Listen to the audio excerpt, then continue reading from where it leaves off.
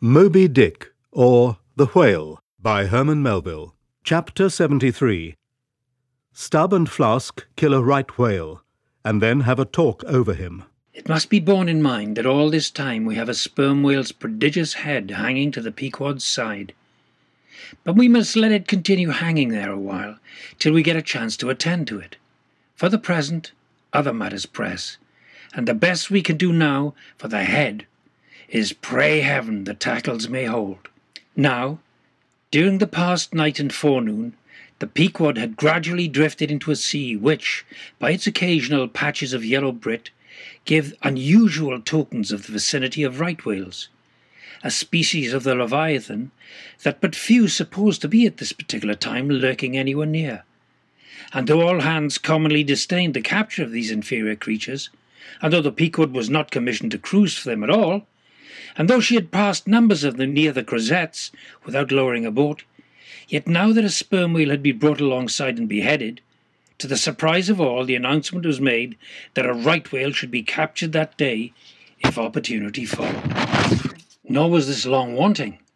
Tall spouts were seen to leeward, and two boats, Stubbs and Flasks, were detached in pursuit. Pulling further and further away, they at last became invisible to the men at the masthead. But suddenly, in the distance, they saw a great heap of tumultuous white water, and soon after news came from aloft that one or both the boats must be fast. An interval passed, and the boats were in plain sight, in the act of being dragged right towards the ship by the towing whale. So close did the monster come to the hull that at first it seemed as if it meant it malice. But suddenly, going down in a maelstrom, within 3 rods of the planks, he wholly disappeared from view as if diving under the keel. "Cut! Cut!" was the cry from the ship to the boats, which for one instant seemed on the point of being brought with a deadly dash against the vessel's side. But having plenty of line yet in the tubs, and the whale not sounding very rapidly, they paid out abundance of rope, and at the same time pulled with all their might so as to get ahead of the ship. For a few minutes the struggle was intensely critical, for while they still slacked out the tightening line in one direction, and still plied their oars in another, the contending strain threatened to take them under. But it was only a few feet advance they sought to gain, and they stuck to it till they did gain it, when instantly a swift tremor was felt running like lightning along the keel as the strained line, scraping beneath the ship, suddenly rose to view under her bow, snapping and quivering, and so flinging off its drippings that the drops fell like bits of broken glass on the water, while the whale beyond also rose to sight, and once more the boats were free to fly. But the fagged whale abated his speed, and blindly altering his course, went round the stern of the ship, towing the 2 boats after him, so they performed a complete circuit. Meantime, they hauled more and more upon their lines, till close flanking him on both sides, Stubb answered Flask with lance for lance, and thus round and round the Pequod the battle went, while the multitudes of sharks that had before swum round the sperm whale's body rushed to the flesh blood that was spilled, thirstily drinking at every new gash, as the eager Israelites did at the new bursting fountains that poured from the smitten rock. At last his spout grew thick, and with a frightful roll and vomit he turned upon his back, a corpse. While the 2 headsmen were engaged in making fast cords to his flukes, and in other ways getting the masts in readiness for towing, some conversation ensued between them. "I wonder what the old man wants with this lump of foul lard," said Stubb, not without some disgust at the thought of having to do so ignoble a leviathan. "Wants with it," said Flask, coiling some spare line in the boat's bow. "Did you never hear that the ship, which but once has a sperm whale's head hoisted on her starboard side, and at the same time a right whale's on the larboard, did you never hear, Stubb, that that ship can never afterwards capsize?" "Why not?" "I don't know. But I heard that gamboosh ghost of a Fedallah saying so, and he seems to know all about ship's charms, but I sometimes think he'll charm the ship to no good at last. I don't half like that chap, Stubb. Did you ever notice how that tusk of his is a sort of carved into a snake's head, Stubb?" "Sink him. I never look at him at all, but But if I ever get a chance of a dark night, and he's standing hard by the bulwarks, and no one by, look down there, Flask, pointing into the sea with a peculiar motion of both hands. I, Flask, I take the Fedallah to be the devil in disguise. Do you believe that cock-and-bull story about his having been stowed away on board ship? He's the devil, I say. The reason why you don't see his tail is because he tucks it up out of sight. He carries it coiled away in his pocket, I guess. Blast him. Now that I think of it, he's always wanting oakum to stuff into the toes of his boots. He sleeps in his boots, don't he? He hasn't got any hammock, but I've seen him lay of nights in a coil of rigging. No doubt, and it's because of his cursed tail. He coils it down, and you see in the eye of the rigging. What's the old man have so much to do with him for? Striking up a swap or a bargain, I suppose. Bargain? About what?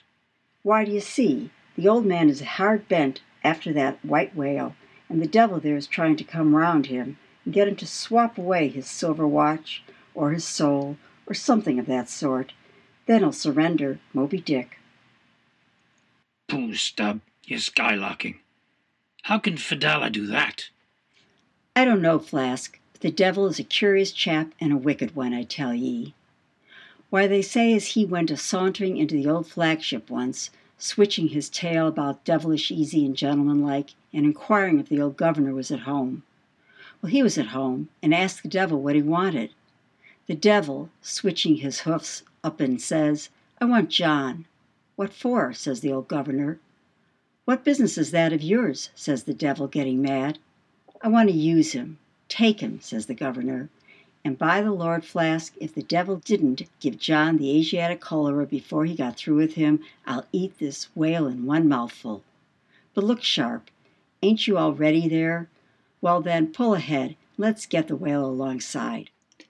I think I remember some such stories you were telling, said Flask, when at last the two boats were slowly advancing with their burden towards the ship. But I can't remember where. 3 Spaniards? Adventures of those 3 bloody-minded soldados? Did you read 'em there, Flask? I guess you did. No, never saw such a book. Heard of it, though. But now, tell me, Stubb, do you suppose that the devil you were speaking of just now is the same you say is now on board the Pequod? Am I the same man that helped kill this whale? Doesn't the devil live forever? Who ever heard that the devil was dead?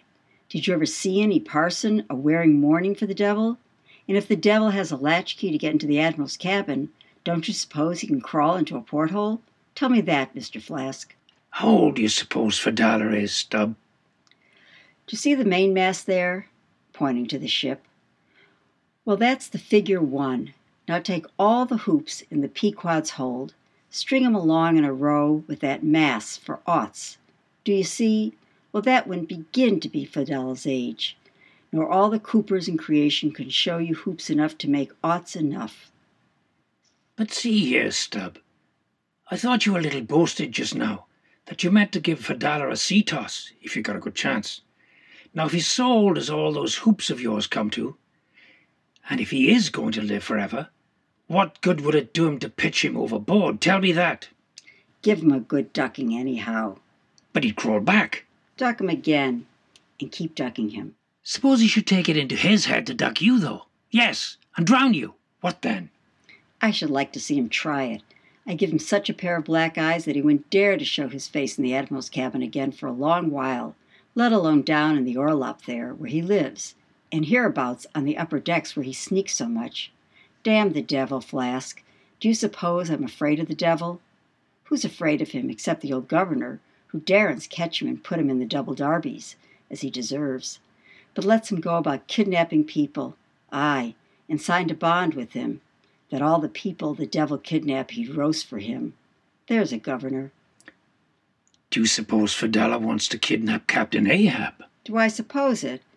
You'll know it before long, Flask, but I'm going now to keep a sharp lookout on him, and if I see anything very suspicious going on, I'll just take him by the nape of the neck and say, "Look here, Beelzebub, you don't do." And if he makes a fuss, by the Lord, I'll grab into his pocket for his tail, take it to the capstan, and give him such a wrenching and heaving that his tail will come short off at the stump.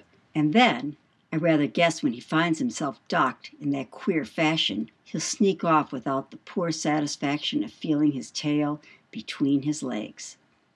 And what would you do with the tail, Stubb? Do with it? Sell it for our ox whip when we get home. What else? Now, do you mean what you say and have been saying all along, Stubb? Mean or not mean, here we are at the ship. The boats were here hailed to tow the whale on the larboard side, where fluke chains and other necessaries were already prepared for securing him. "Didn't I tell you so?" said Flask. "Yes, you'll soon see this right whale's head hoisted opposite that Parmacetes's." In good time, Flask's saying proved true. As before, the Pequod steeply leaned over towards the sperm whale's head. Now, by the counterpoise of both heads, she regained her even keel, though sorely strained, you may well believe. So, when on one side you hoist in Locke's head, you go over that way, but now, on the other side, hoist in Cant's, and you come back again, but in very poor plight. Thus some minds forever keep trimming boat. Oh, ye foolish, throw these thunderheads overboard, then you will float light and right. In disposing of the body of a right whale, when brought alongside the ship, the same preliminary proceedings commonly take place as in the case of a sperm whale, only in the latter instance the head is cut off whole, but in the former the lips and tongue are separately removed and hoisted on deck, with all the well-known black bone attached to what is called the crown piece. But nothing like this in the present case had been done. The carcasses of both whales had dropped astern, and the head-laden ship not a little resembled a mule carrying a pair of overburdening panniers. Meantime, Fedallah was calmly eyeing the right whale's head, and ever and anon glancing from the deep wrinkles there to the lines in his own hand. And Ahab chanced so to stand that the Parsee occupied his shadow, while, if the Parsee's shadow was there at all, it seemed only to blend with and lengthened Ahab's. As the crew toiled on, Laplandish speculations were bandied among them concerning all those passing things.